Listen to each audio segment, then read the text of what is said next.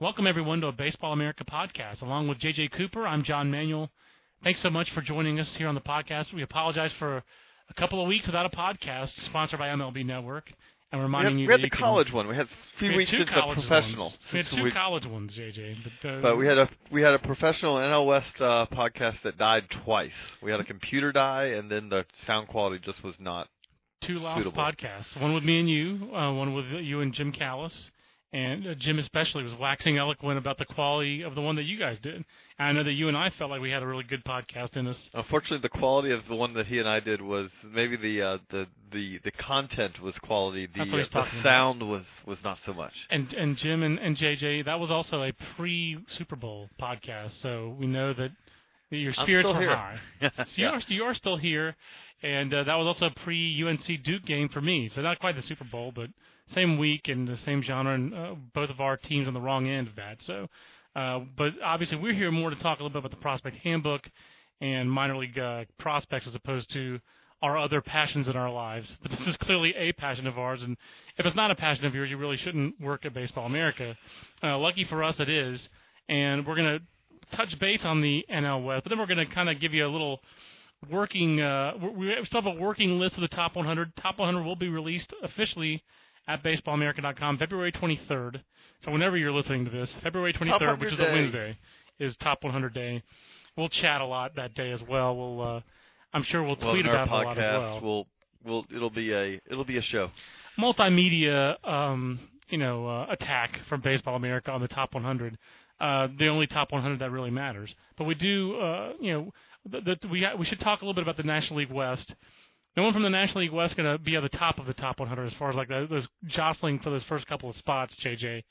But the top of the National League West for me remains really, to me, is the most fascinating division in baseball because there's so much change from year to year.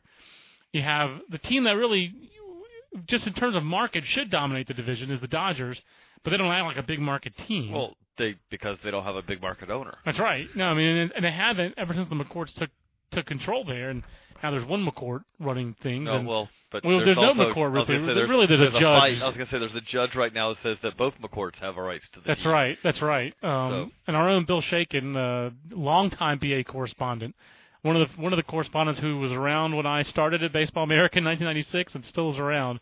He's done unbelievable coverage at the LA Times about the McCourt divorce. But with that, you have your defending World Series champions with the Giants. The Diamondbacks have won a World Series in recent history. Obviously, a very different franchise now than what they were at that time. The Rockies have won a pennant recently, and the Padres have actually been the most consistent team as far as competing every year. The last 5 years, they're there just as often as anyone else. Losing on the last day of the season this year, falling just short of their second playoff. Game 163 in 3 years. They're kind of like the Twins of the NL West. They'd love to play those, compete for that Game 163.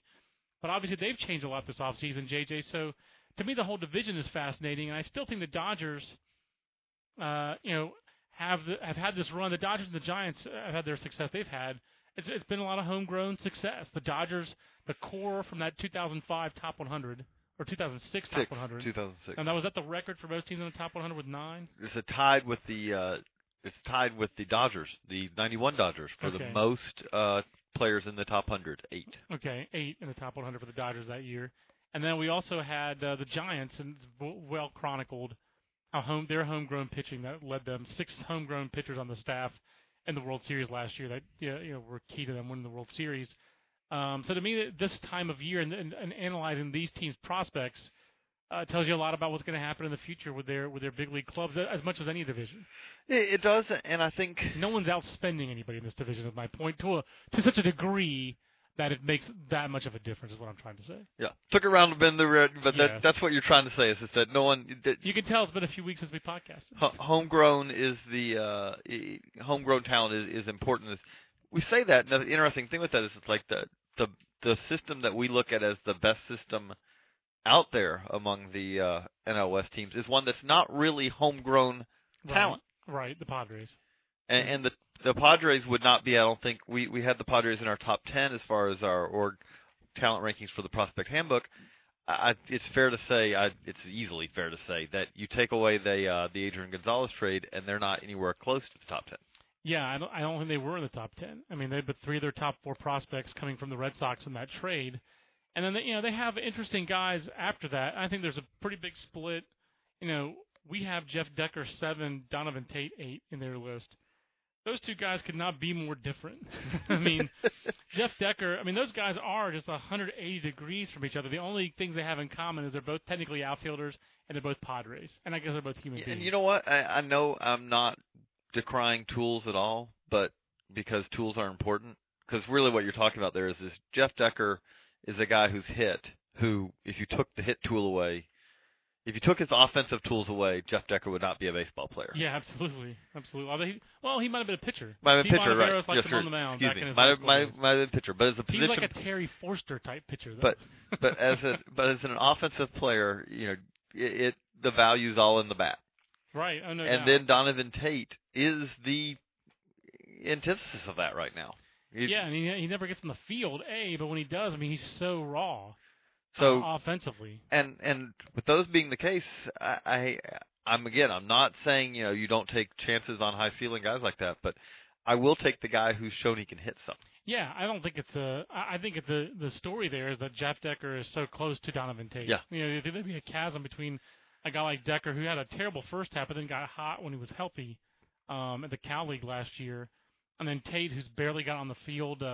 Was raw when he was drafted, and on top of that, he's had multiple injuries. He had the broken jaw, he had the ATV accident. And you do have to worry about that because when you're talking about someone who was so raw, that I heard this talk when I was talking to someone about Tony Sanchez this year, and it's not really nearly as important with Sanchez because he's a pretty polished player. Right. But the point that I was talking to a manager or coach, and he said, those at bats he loses, those don't come back. You will get those at-bats next year, but you would have had those at-bats next year anyway. Right, and there's only so much you can do in instructional league. Right, and in the case of Tate, those at-bats have gone away, and they're never coming back because now, instead of it being something where he's going to be ready for low A as ideally a 19-year-old. Yeah, he's a 20-year-old already. He's 20. And he's not ready for low A, probably. It doesn't seem like he's ready for full season ball. This will be a pretty amazing spring. He'd have to have, to me, a huge spring to go to Fort Wayne. Kind of an interesting side note here. He's probably going to be a big project for Pat Murphy, the former Arizona State coach. Now helps run extended spring for the Padres and will manage their short season team. I would expect that Donovan Tate would go to short season Eugene and play for Pat Murphy. But then you're talking about when you talk about your concerns, you're saying if that happens, let's just map that out. That happens. We're talking that next year he'll be heading to low A as a 21-year-old. Right. And that's not what you paid $6.25 million for, really. And you can't get around the bonus. No, and that's not. And that's not. It's a lot of bad luck for him because there's been a lot of injuries involved in that. But that's not what you were not. When you map it out, you don't say, "Hey, this Toolsy high school player that we drafted, we're expecting him to make full season ball in year 3." Yeah. No, you're right. And let's face it, he was not the consensus number 3 prospect in that draft. Teams were all over the board. All over, but most of them were like, wow, this guy wants this much money, and we don't see him as that kind of player. And the Padres had a very high upside, a high risk draft in 2009, and we loved them for taking some of those risks with Everett Williams, Donovan Tate, Kivas Sampson. So far, they've had injury issues with Sampson and with Tate, and Williams had a pretty poor first pro season. So just kind of amazing, I think, and a little ironic. That was the draft. I think that was the draft, the highest grade, or if we gave grades, that was the draft that we liked best under Chief Gayton's administration as scouting director in San Diego, and he lost his job after that one. Whereas other drafts where we thought, really, Matt Bush, really, weren't as panned as instantly. We were instantly not high on Matt Bush, but we thought that was a good draft in 2009, and the early returns have not been very, very hot. But the rest of their list, I think, is kind of interesting. But you aren't going to see too many teams, like you said, that it's really not a homegrown top 10 when 3 of your top 4 guys come from outside the system. We do have a question before I'm going to jump in. Yeah, we do have questions that we hit our Twitter page and Baseball America is the general address on one of them, and then I have one on the @John Manuel BA that refers to Simon Castro. But I was going to go. The first one is how long before Anthony Rizzo is playing first base for the Padres on an everyday basis? And Rizzo is pretty interesting because his story off the field is pretty compelling. Coming back from non-Hodgkin's lymphoma, I believe. Where he missed most of a year, if not an entire year. But then he had a pretty huge year last year. Had a big year, and he really had leaped over. I think it's safe to say, fair to say, Lars Anderson had leaped over Lars Anderson, who he'd always been kind of the second first baseman prospect in the organization for the Red Sox. Right. And by the time he was traded away, you had to say that he was the first base prospect he was the top first base prospect in the Red Sox system. Not that the Red Sox, you want to talk about a player who you can happily trade away in a deal. Right. If you're getting Adrian Gonzalez, you can. Absolutely. If they wanted Lars Anderson too, they could have probably had him. And before that, I mean, with Kevin Youkilis, if they'd signed Adrian Beltre as a free agent, right, he would have been somewhat extraneous as well. When you have Anderson ahead of you, who the Red Sox still profess to have some hope for, and then if Youkilis had stayed there. Obviously now with Gonzalez gone, a little bit more wide open in San Diego for Rizzo to find a job. Yeah, whatever happened to Kyle Blanks? That's a guy who was on our top 100 a couple of years ago. I think Kyle Blanks is a guy who we had on the top 100. You just could not deny his performance. I don't think we were ever, 100% convinced that Kyle Blanks was the guy. And then he's obviously had some injury issues. And the last time we saw him in the major leagues, he was swinging and missing an awful lot. I think Kyle Blanks is ahead of him in the pecking order because he has big league time. Right. You hope he gets healthy. But clearly Anthony Rizzo was acquired to be a regular. And he had 25 home runs last year. Some of that, I think, is a little bit of a Portland mirage. Portland, Maine has always had a home run haven park. There's one year back in the day when they were a Marlins affiliate, and Mark Kotze played there, and they have, I think, 6 guys at 20 home runs, including Kevin Millar and John Roskos, Roskos. I'm sure it was Greek-American, but I never quite asked him that. Days before email, I didn't dash off an email to every player, hey, wait a minute, are you Greek? But I would have, I'm sure, if I'd had email in 1997, if he had. I think Anthony Rizzo is going to be their starter, but not in 2011. I think 2012 is reasonable, though, JJ. He'll go to AAA Tucson, their new Tucson affiliate this year. And seems like one full year of matriculation in AAA. And if he has a good year, the next year he's a cheap, low-cost, let's see what he's got kind of guy. I think that's pretty fair to say. I wouldn't really disagree with you on that. He also, had the best defensive tool in the. He won best defensive first baseman in the Eastern League, and that was despite the fact that he made 11 errors in the Eastern League, and I think he made 15 for the year. So he got a little sloppy defensively last year, but the managers and scouts we've talked to think that the defensive tools are there for him to be the abilities there for him to be a very skilled and above average defensive first baseman. Yeah, what are other questions we have on the Twitter? I was going to go back. I was trying to find Blugart. Blugart, who's been a steady Twitter contributor for both my feed and for at Jim Callis BA. And by the way, if you're not already following, at JJCoop36, correct? Yes, that is correct. And I'm at John Manuel BA, and I'm desperately trying to catch back up to Aaron Fitt. In the last 2 college podcasts, we had quite a Twitter battle. Sorry, but I think with college season that you're gonna. I don't know. We'll see. I'm right there with Aaron, so I think this is a good time for him though to. It is. I tweet about college baseball. I have college baseball followers out there. No, I know, but he is. I think he's going to tweet a bit more about college baseball. I'm just going to go out on a limb and say that. Bluegart's question, if we're not finding it, was regarding the lining up top pitching prospects in the National League West. And without using our top 100 to cheat off of, JJ, which we both participated in our top 100, your options here are Jared Parker, number 1 prospect with Arizona, Tyler Matzik, number 1 with the Rockies, but he also wanted us to factor in Christian Friedrich, who's number 4 on that Rockies list. I don't believe he had us factoring any of the Dodgers because they're so much further away, but then Casey Kelly with San Diego. And Zach Wheeler. And he said S. Perez, which I assume we meant Simon Castro, but I could be wrong. Yeah, there's no S. Perez that I can see. I don't think Salvador Perez, the Royals catcher, is part of this. I don't think so either. And then Zach Wheeler for the Giants. I think it's amazing, JJ. It's smart, but it's amazing the Giants really don't have a treasure trove of pitching prospects. That's what we've been used to for a decade, but they don't need it. Right. I was going to say they just graduated another part of the treasure trove last year. Right. They've been graduating about one part of the treasure trove at least every other year for the last 6, like so yeah, 6 they really or 7. They have no need to have a depth of pitching prospects. And it never is a bad thing because you never know when injuries are going to crop up. But that being said, yeah, I mean they have 2 pitchers in their top 10, and besides Zach Wheeler, the other guy is Eric Surkamp, who's like a soft toss and lefty. I mean, I think that's actually smart of the Giants. I think we agree. It's a pretty smart move for them not to try to focus a little bit more on developing hitters. It makes a lot of sense for them. And their past approaches work, though, is why I'm surprised they deviated from it. Well, I don't know if they. I mean, I don't know if you necessarily say they've deviated from it as much as. I think they have, though. At the top of their drafts, with the exception of Zach Wheeler, they've gone hitter heavy. I mean, like a guy like Carter Jerica was not, who's their third rounder. He was not a premium guy for other teams. I guess the best way to say, I guess you want to call that deviating.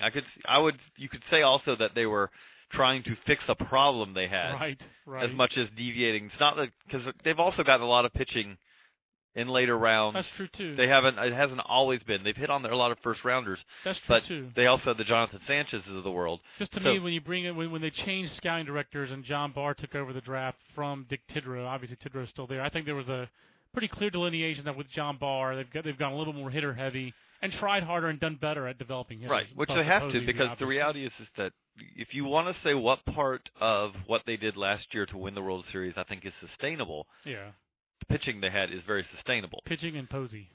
That's about it. If you ask what part is very hard to recreate, it's saying, hey, we're going to go out and get these veterans coming off of poor seasons, and we'll figure out which ones of them are going to have great years this year. Yeah, absolutely. That's a little harder to do.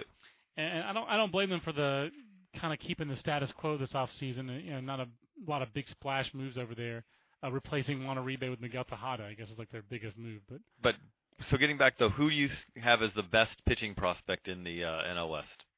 That's a tough question. I guess I'm still buying on the upside of Tyler Matzek, so I have him tops. But I'll tell you, I don't know what to think of Jared Parker. I know he threw well in instructional league, but this is just a guy who he's not a big physical guy.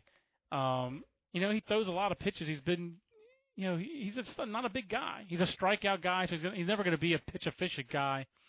I just worry about Jared Parker. So even though he's much further along than Tyler Matzek, and I understand that his upside is just as high as Tyler Matzek's, I still go with the younger, the left-hander. If there's a tie, I'll go to the left-hander and Matzek. But I can see why people would say Jared Parker. For some reason, I'm not quite there on him as I might be on other Tommy John survivors. I could see it too. I could see where you're coming from on Parker. At the same time, if you wanted to buy low on Parker, this is the time to buy low on him. I mean, if you were rewinding this a couple of years and said, okay, this is Cal Drabek, which maybe not the best comp in the world, but Parker's got a better arm. But what I'm saying is that when Drabek was coming off of that, his surgery, it was something where there was a little less kind of notice, a little less mention going on about him. That's true. I think that's not a bad analogy. There are a lot of Tommy John guys who do come back fine, and certainly Jared Parker has come back fine as far as his stuff goes.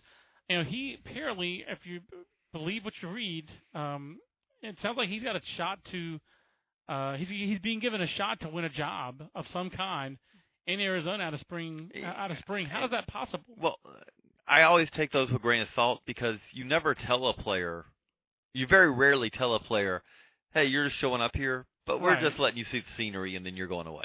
But I mean, this is, of all guys you're going to tell, this is the guy you would tell that to. No, I understand. The guy who hasn't pitched half a season at Double-A and missed all of last season. But at the same time, it's also very easy to kind of dangle the carrot out in front of him, and then unless he doesn't allow a hit during the spring training, you say, okay, well, we need a little while longer here. Well, his upside's always been he's always been likened to Jake Peavy throughout his career, a very similar player, and that's pretty nice. That would be pretty nice upside if he has that kind of career. Even with Peavy always having been, kind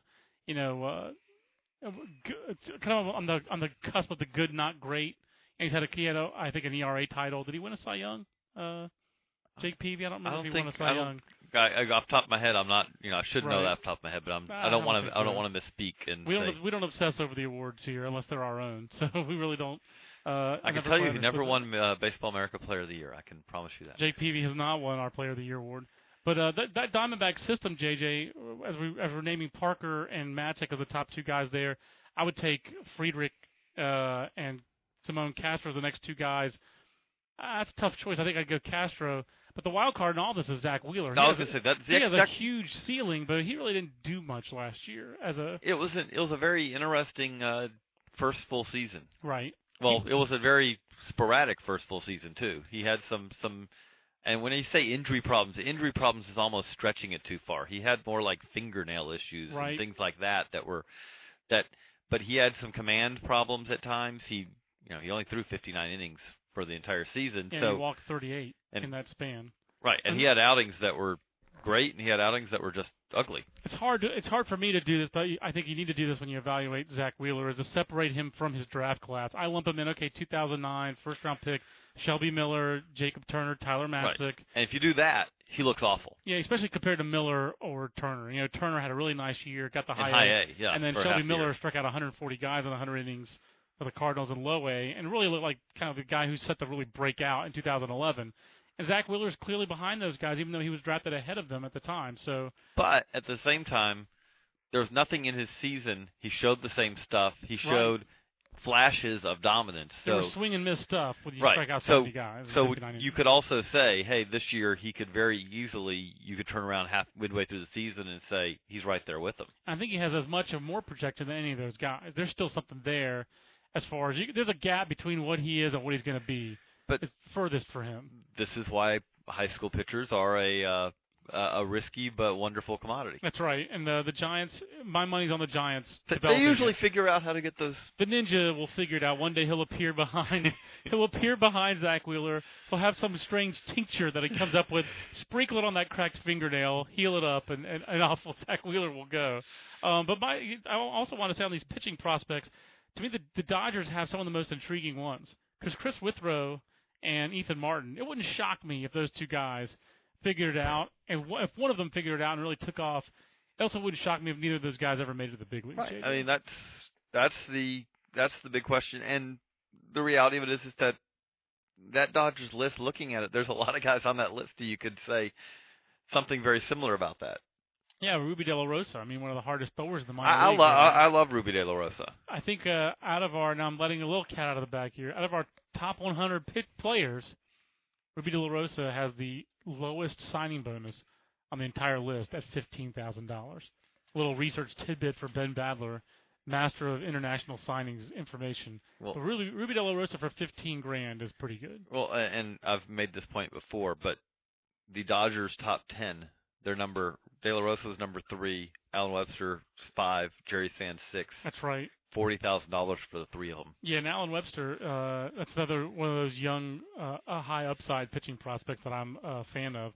And a little tidbit about the area scout there, Lon Joyce, who signed both Alan Webster and Jerry Sands. He was a junior college coach at Spartanburg Methodist.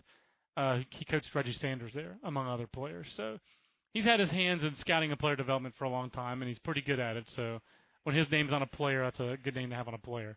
JJ, a couple, like we just mentioned, Ruby De La Rosa's on the back of our top 100. We won't give away where. Let's transition from the NL West into our top 100. So, like we said, we'll have another podcast about. Right. This is how's the sausage made kind of part of the top 100. Next week we will have the top 100's out. Let's explain some of our more contentious points that we, what players did we discuss for the longest, that kind of thing. But yeah, I mean, and this was your first top 100 meeting, correct? Right. Your first time putting together your own prelim 150, and then being there for the actual. It's funny. I've been here now for this is year 8. 8 years, yeah. Yeah, this is year 8. But this was the first year that I've done a lot of web stuff. I've done a lot of the, I'm not gonna say indie stuff. That's just a little. But you've gathered a lot of the information that goes into it. Right, I'd never been really, as far as the talking to scouts, all that. That was never a primary enough part of my job where I felt like that my 150 was going to have enough of a perspective to do it. Right. And this year it's like, okay, I have done enough during the year and all where I feel like that I can put a 150 out there that I can defend and feel comfortable about. And that's it's something where I think, if you're hearing this and listening to it and going, oh, well, that wouldn't be that hard to do, sit down and try to put together a personal 150. It's very it's very involved. It is not as easy as it seems, especially when you're getting past 50 or 60 this year. For me, it was around 40, 45 this year. There's just not a lot of difference in those kinds of players. You can either go all upside or you can go a little less upside and try to be more conservative about it, or you can try to mix the two together. I kind of try to mix the two, and I kind of have like when I go for my top 50, toward the end of my 50, I try to go upside to squeeze those into the handbook. And then 51 to 60, 51 to 75 or so, that's usually a little bit more conservative list. But then the back of my 100 again is more upside guys, with rare exceptions like a Brent Morel. And there's certain things. It's funny, but we did our dream draft last year, which I thought was a wonderful exercise. That was fun as well. That where we basically had everyone, the staff, kind of get together and we just picked teams from the top. But really, we picked like the top 300 prospects. It was like picking your own farm system. Like right. You're starting with your club and you pick a farm system. And there are certain things I did with that I kind of carry over when I was doing my personal 150s to take in. Which one of the things is, and I think you agree with me on this, is I believe when I'm talking about pitchers, I believe in the fastball. Yeah. And when it comes down to it, if I'm looking at two pitchers and one of them has a plus fastball or a plus fastball and the other one's an average fastball, I'm generally going to go with the guy with the plus fastball. Pretty Especially, reasonable. Again, when we're talking about Ruby De La Rosa. Ruby De La Rosa is a ceiling pick. There's no doubt about that. But I think I was one of the highest in the office on him because he throws 100 miles an hour. He throws 100 miles an hour. Yeah. And the reality of it is that not that every guy who throws 100 miles an hour works out, but you know what?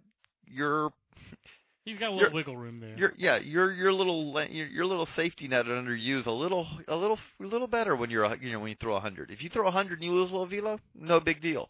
If you throw 100 and your command doesn't really come together, okay, so you just end up being that scary guy in the bullpen. Right, exactly. Whereas if you throw 91 and you lose a little velo, you're probably not making the big leagues. If you throw 91 and your command wavers some, especially if you're right-handed. Yeah, Jim Callis and I were talking today, and he says there's a scouting director who insists to him all the time that the average fastball velocity of a big league left-hander is 88 miles an hour. Now, I haven't looked that up. I'm sure that's not true anymore now that when you factor in bullpenning. But maybe for a major league starting and it's also left-hander, not true. The interesting thing is that this is a story I want to do at some point this year. Throw out topics that I'll try to work on this year. Okay. But the guns have changed. So when you say 88 before, are you talking about, because Stalker came out with a new, more precise gun that registers about a mile an hour faster. That's all in where you measure it coming out of the hand. And they keep measuring it closer and closer out of the hand because they keep getting more precise. And so with that, it's 1 to 2 miles an hour faster. And so the interesting thing with that is that there are teams that on their scouting reports, you have to make the notation which gun you're using because you want to compare apples to apples, and if you're scouting a guy with the new gun and then someone else is scouting with the old gun, well, then you're not comparing apples to apples. So we have one of each. We have we have one new stalker and one old stalker. So. Right, and so that's another thing so with that, I mean, even if it was 88 before, now it's like 89. Right, no one's using the jugs anymore. Not to my knowledge. You still see it, but it's not. But it's a lot more stalker now. Definitely, I think the stalker has become the industry standard has become the stalker too, which is also the one that gives you the exit velocity off the bat, which will be fascinating to watch this year with the new metal bats in college baseball. That's one thing I'll be watching. The velocity's going to be going down on when I go to a college game, I don't usually use the radar gun, but when I go, I'll be looking this year. This is a little aside, obviously, we're talking about radar guns, but the exit velocity is always fascinating to watch on this. But no, that's so there you things like that you look at and so what we do is I think we had six people submitted this year with Matt Eddy submitting more of 100. He's knee deep in Super Register right now. Right, so but Matt's also was kind of a novel approach. I won't give away Matt's approach, but Matt's approach was a little bit different from the rest of ours. And he spelled it out like, hey, here's so I'm going to try this. And right. But it's kind of almost a formula, really. But so what we did then is you take those 6 150s and you put them together, and Jim Callis takes them and puts them in a spreadsheet, and you essentially get 100. How do you want to put it? But 150 points for one. Yeah, 151 points, I think was what it was. And it goes down to your 150th guy gets you a point. Yeah, so we had 191 players, I believe, receive votes, which is also kind of fascinating. That's one of my favorite exercises is just to see just who got votes. How many Royals did you have in your 150, JJ? Was it 12? I think it was 12 in my 150. 13, I think it ended. I think Collins was the last one in my 150. So he was your 13. So it would have been 13. Yeah, because I had Eibner, I had Aaron Crow. So that would have been Jeffers was in there. So I don't remember how many those guys I wound up ranking. I know I came close to ranking almost as many Braves actually, because I do like the Braves pitching depth, and I ranked a decent amount of Rays as well. And I did not. I got into my 130s or 140s before I ranked the Brewer. No offense, Mark Rogers. Great interview. He'd be in my top 100 interviews, no doubt. He's getting a workout this off season with interviews when it comes to being the Brewers and his comeback and all that kind of stuff. But I don't think there's a lot of surprises in our top 100, JJ. But I do think that one of the things that's interesting is the Royals are making a pretty strong run at that all-time record. And we've talked about this before in the off season. Pretty easy call. They are number one. But I guess the best thing about all their guys who are top 100 guys is they're all toward the top. Right, and that's one of the things that we'll give credit to a report that came out today. I've been reading Scott McKinney, who does some posting kind of all around, but one of the main places he posts over is at Royals Review. And he did a study of essentially taking our top 100 from 1990 to 2003, I think it was, and looking at it. And one of the things that jumped out, he was looking at success rate compared to guys who don't make it and things like that. And is that there's a pretty big distinction between a guy in the top 20 compared to a guy in the top 40, and then there's not nearly as much distinction between a guy who's, say, number 41 versus 100 compared to the difference between guy number 40 and guy number 1. Which is fascinating to read just because having just done this, that Jim fits Callis exactly what I think. It fits exactly what I think, and it also fits what Jim says going into it always is like, because we were working on it, he asked me, have you started working on your 51 to 150 yet? Because we all did, the three of us had done 50s for the book. I said, not yet. And he's like, don't waste too much time on it. It's like, make sure you get the right names, but the order is just not that big of a difference. Well, he wanted to stress, make sure you just get the right players and don't sweat the order too much. And then we did do some significant tweaking in the meeting. When we get in the meeting, we sweat the order very significantly. And a lot of what ends up happening is you look at it and it's like, okay, we had this group, and again, I'm not going to get into names yet. We'll discuss that. But we had this group of middle infielders. Right. And you would be comparing guys. It's like, okay, this guy's got a good bat, but he's probably going to have to move to second. He's shortstop now. You got this guy over here who can really play it, pick it defensively. Right. There's questions about the bat. Short. Yeah, exactly. Yeah, you had all that kind of stuff, and you've got to, okay, now let's order this. Or is this catcher really 10 spots better or 20 spots better than this guy? Exactly. We do. I mean, we sweat the nitty-gritty on that. It's once that spreadsheet comes out that we really get into the details when we start getting granular about it. Right. But that being said, the interesting thing about it is that top 20 flew by. It really does every year. There might be individual differences of opinion here or there, but in general, that top 20 to 25 are guys you can live with. That's an order you can live with when it gets averaged out. Because the top 20 to 25 guys are the guys who have great tools, combined with excellent performance, and combined with generally, they're either almost considered one of the best prospects to come out in years, or they're a guy who's done it in full season ball. It's either guys who've done it in full season ball, or guys who are maybe one of the top 3, 4, 5 players in the previous year's draft. And it depends from draft to draft. And with last year's draft, it was almost a slam dunk. There were going to be 3 guys, Machado, Taillon, and Harper, of course, who were going to rank really high on the top 100. And after that, it was anybody's guess, A, who would be the next ranked guy on our top 100, and B, how high that player would rank. Right. And I think that's fascinating. Once you take those guys out of it, really pretty much everyone else in the top 20 is a guy who you can say has, to use a bad term, but has earned their spot there because they combine tools. Because you can't get in the top 20 without tools. Yeah. But they've combined tools with performance.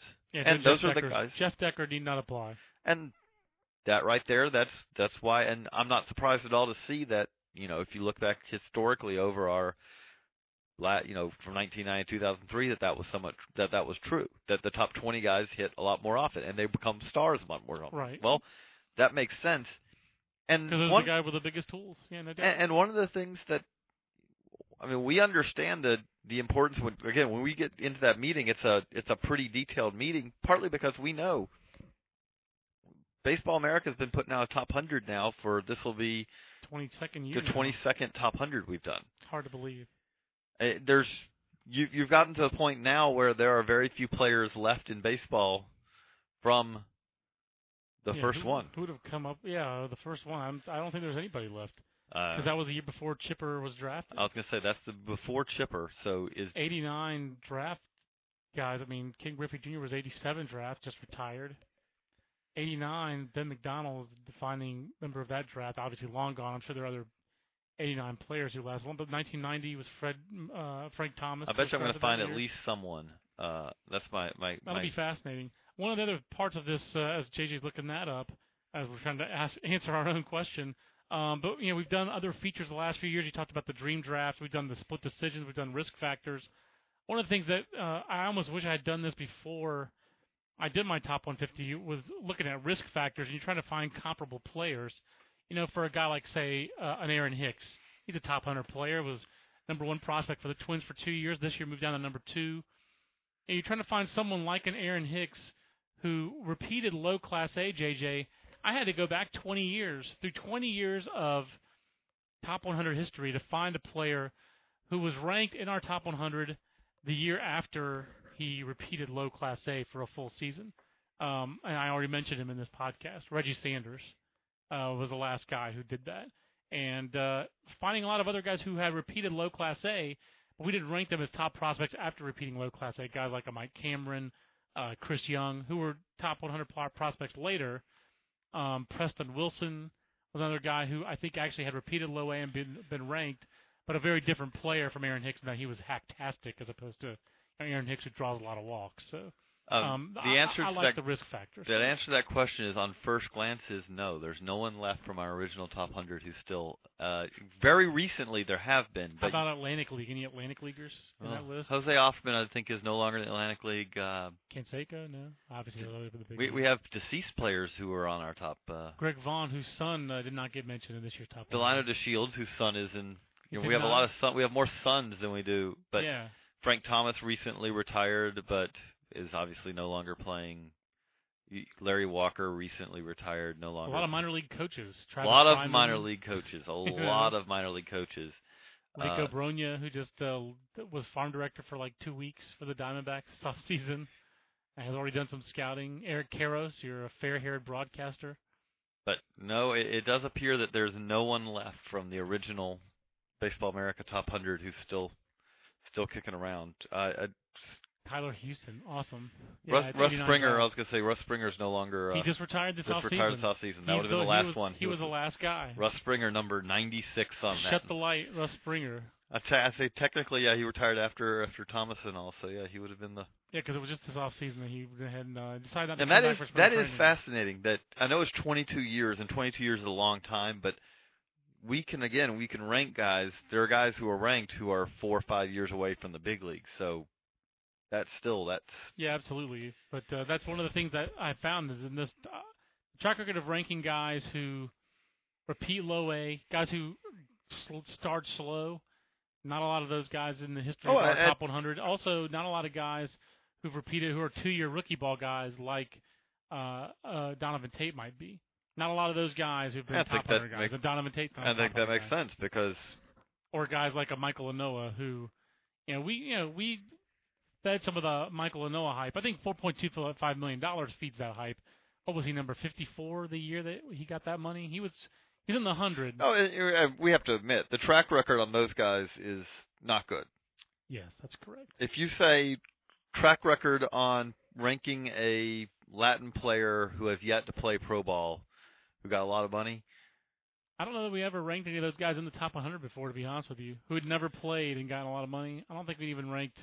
Yeah, but I'm thinking back to maybe not before they play, but I'm thinking back to the Jose Pets. I'm thinking back to the Jose Pet. But we ranked Anoa before he ever played. Right, no, but Pet was ranked pretty quickly. Who was the outfielder who played for the Reds for a while, Yankees? Jackson Maleon. Jackson Maleon was ranked pretty. I don't think he was in the top 100 of the year that he signed. I'm sure he was in. What year is that you found him? Because he signed in 1996.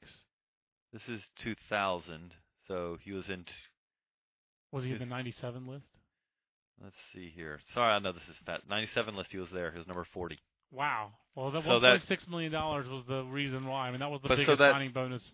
It almost doubled, I think, the largest international signing bonus. The track record on that, and hey, I can defend that. In that, at the same time, while the track record is not good, you are ranking a combination. One of the ways to put it when we do a top 100 is every team does this differently, but teams when they rank are not always necessarily ranking. It's that combination of ceiling and floor, and different teams weight that differently. Right. But we're not necessarily always ranking. It's not just here are the guys who are most likely to make it to the big leagues and be solid big leaguers. There's a guy who may not make it, but has more value because teams are willing to take that gamble on the possibility of being an all-star. Teams want all-stars, not solid seventh-inning relievers. Yeah, and Melion was he got $400,000 less than the first overall pick in that draft, Chris Benson. I mean, that was a lot of money back then. So, I mean, it's a lot of money now. It was a lot of money back then. And I think it just tells you how outsized for the market that signing was. And I did not remember that he ranked that high, though, in the top 100 this first year. As someone who's been in those meetings many, many years now. Only 6, actually. Only 6 years. I was never in before I was editor-in-chief. I was always the college guy. So I was never allowed in. I was a college guy. I was too busy. Over those 6 years, was this one of the easier ones, did you think? Or no, actually, I think it was one of the tougher ones because there was more dispute and there were more groups of players. Like you said, those middle infielders. There was definitely middle infielders, catchers. Yeah, and also this year's draft class was lackluster. So some of the players who we talked about including, like Yasmani Grandal or Zach Cox, I don't remember if all these guys made it in. Who was or Zach Lee, Drew Pomeranz, Anthony Renato, those kind of guys, your top picks plus your guys who get the largest signing bonuses, those are really touchy guys of how to rank. There was not a lot of consensus. People who are involved with the draft, like Jim and like me, are generally going to, I think, rank those guys higher than maybe other people on the staff like I was, would. for instance, than me. Right. In a lot of those guys, there is somewhat a feeling on my end. Obviously, I know a little. I've not been talking to scouts about them all leading up to the draft that would help me kind of feel more in touch with them. But at the same time, with the guys who have some clear flaws, I think that I'm more likely to put them a little lower, saying, okay, let's see something. Well, like on the risk factors, I'm going to end up doing this for my next column. I tried to find another college hitter who had similar power numbers to Zach Cox. I don't mean to be all Matt Eddy about it, but the guy had like a 180 isolated power in college in 2010. And that's the Southeastern Conference, and he hit 429. I mean, it wasn't like a low ISO and a 330 batting average. He stung the ball all year. He just was really more of a singles and doubles guy. I mean, I think he only had like 11 doubles to go with his 9 home runs. But a 610 slugging percentage on a 429 batting average, that just really struck me. And I went through first-round picks and top 100 prospect college hitters for like the last 10 years, JJ. I didn't want to go before 1998 because that's when the bats changed. Yeah, that's a different bat. Different stats. Back then, I was going to say, if you didn't have an ISO power Back then, I could have had a 180 ISO power with my bat speed. So, I mean, you're saying you have a slow pull. That's what I'm saying. So Zach Cox, the guys who I found who had similar ISO powers and were high draft picks were guys like Cliff Pennington and Russ Adams, guys who stole a lot more bases or played the middle of the diamond. And Zach Cox is at a corner. And, that's a leap of faith for me that I wasn't 100% ready to take. Jim Callis, meanwhile, really believes strongly in Zach Cox's bat. And there's good reason to do that. He hit a lot of home runs as a freshman. He hit a lot of home runs as a freshman. And he did hit 429. And then he hit 429 in the SEC last year. I mean, he's been on the big stage. He played in Omaha as a freshman. People liked him out of high school. I think one of Jim's points was that when he was in high school, not Jim, Zach Cox, that Zach Cox was our number 2 or number 3. When Jim was in high school, Zach Cox was not born. That's right. Yes, sad news for Jim. But when Zach Cox was coming out of high school, I think he was number 2 or number 3. I forget what it was on our best power among the high school class that year. So scouts have always thought the power's there. This is not Sean Burroughs, where he's never even flashed the power.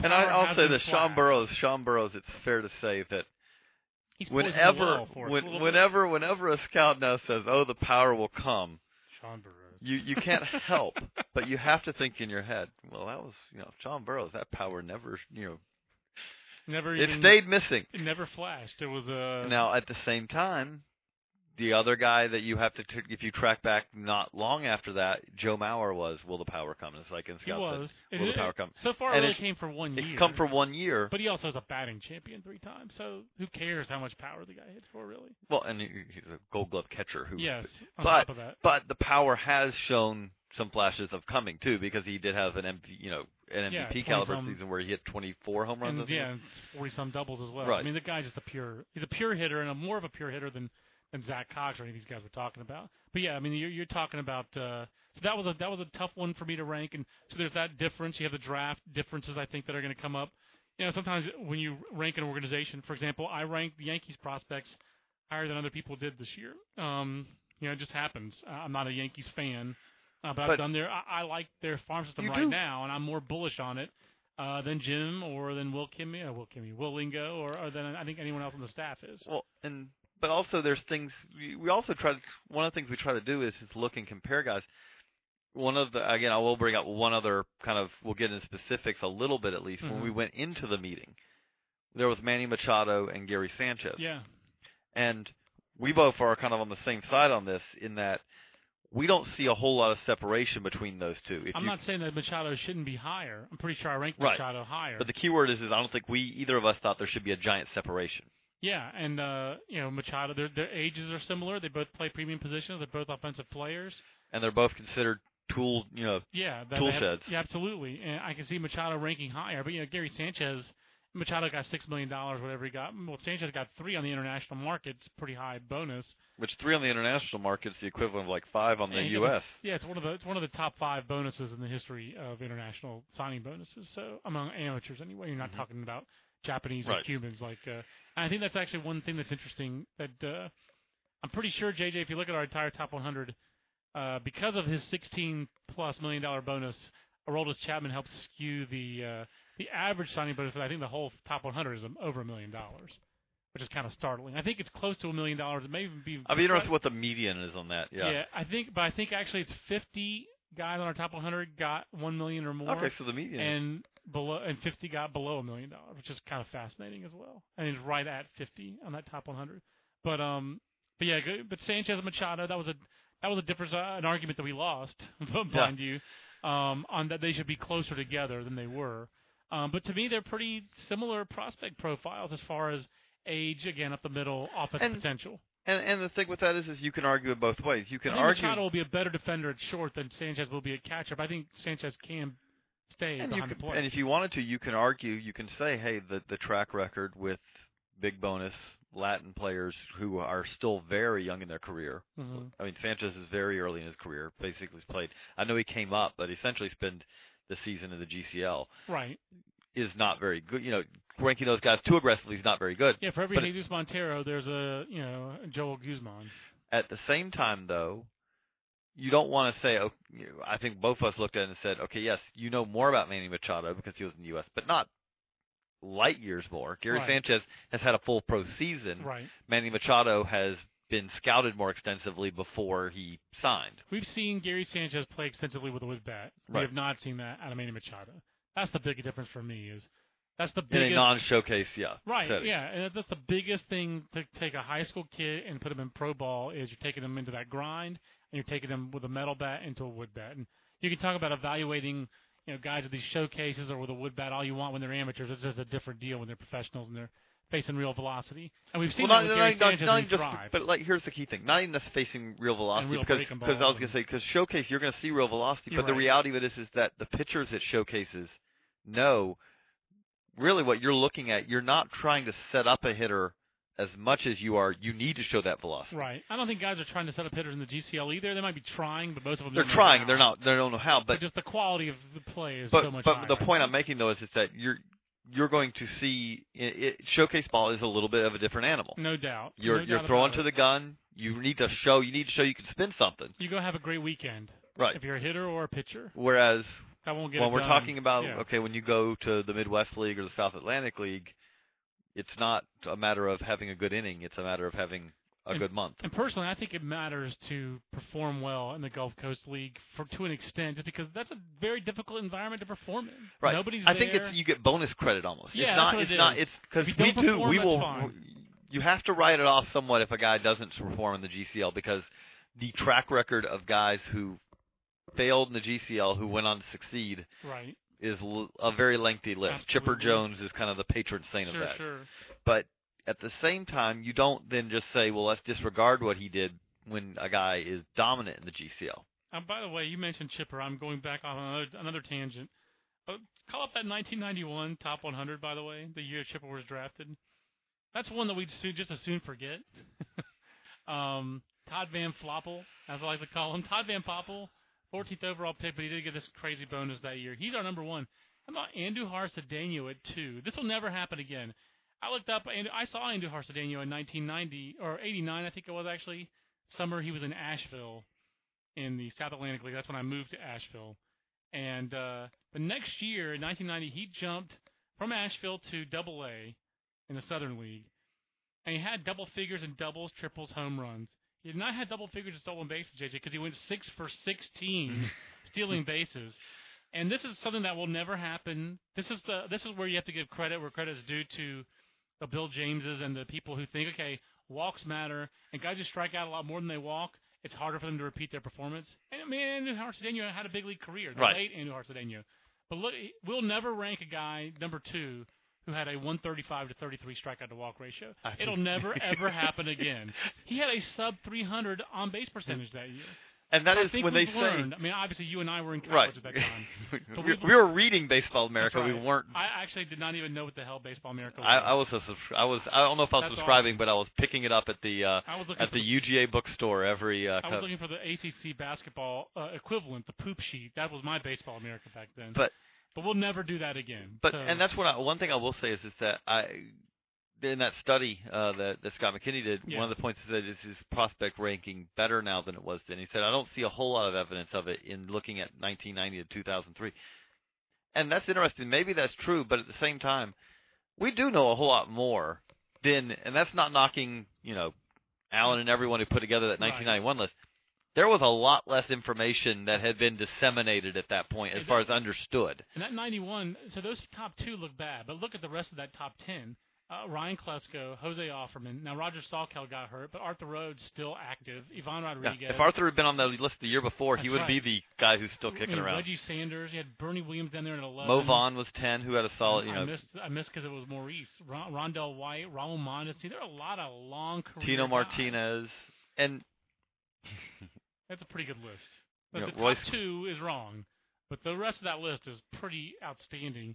And even Todd Van Poppel had a long major league career, and Andujar Cedeno got to the big leagues. And to also be fair, you go to like 1993, which is Clifford not Floyd, long, I believe.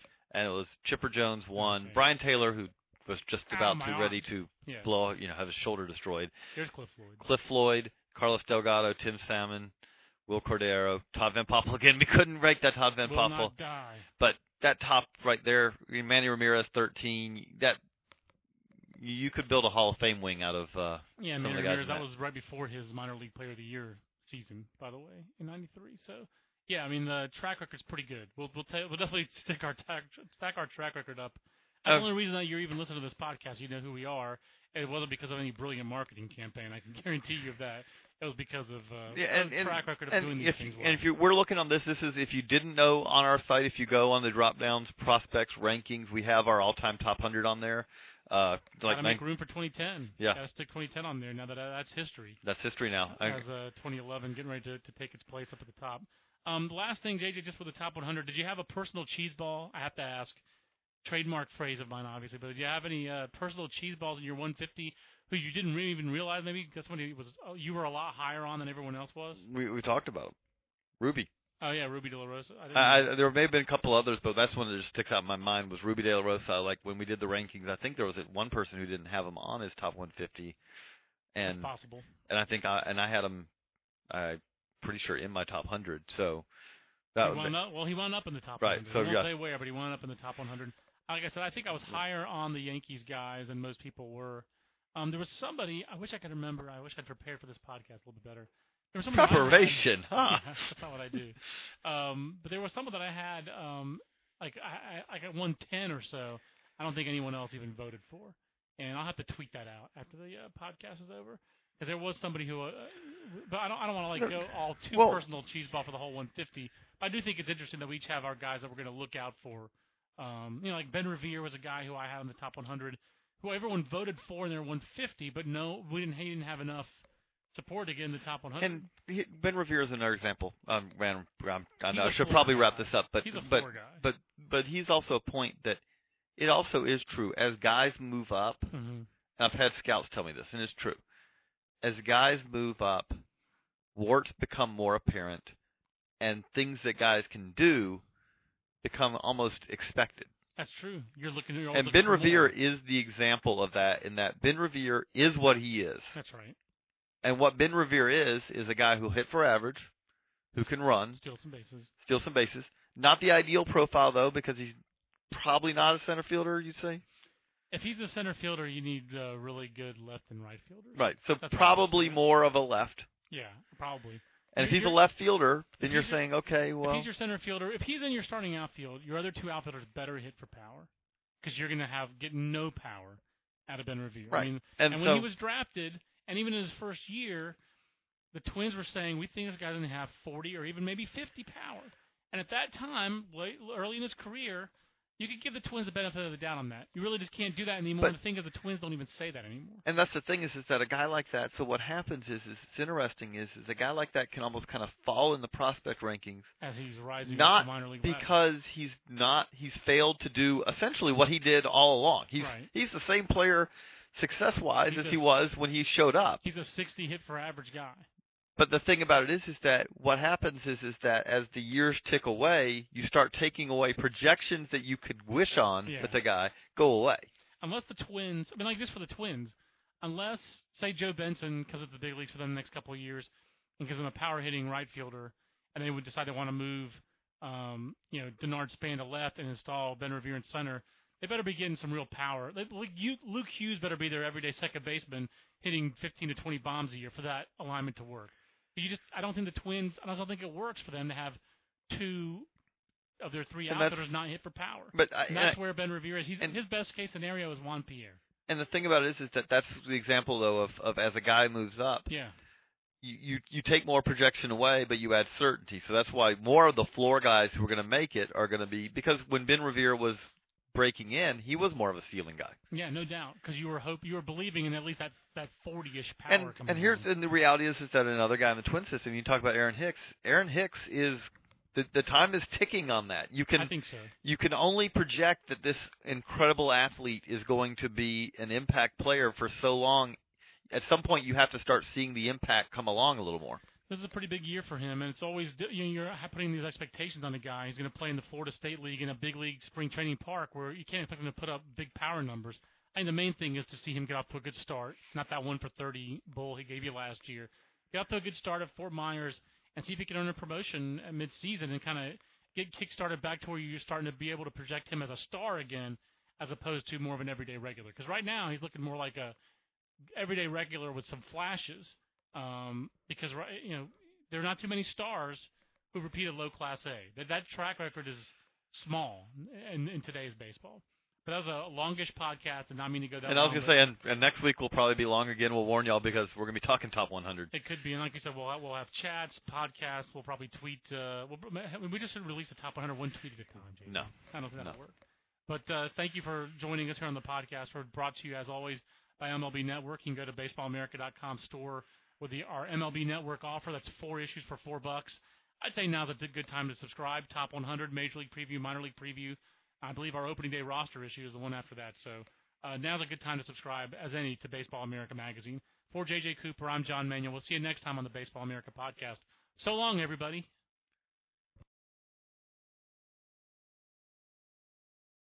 After the end of a good fight, you deserve an ice-cold reward.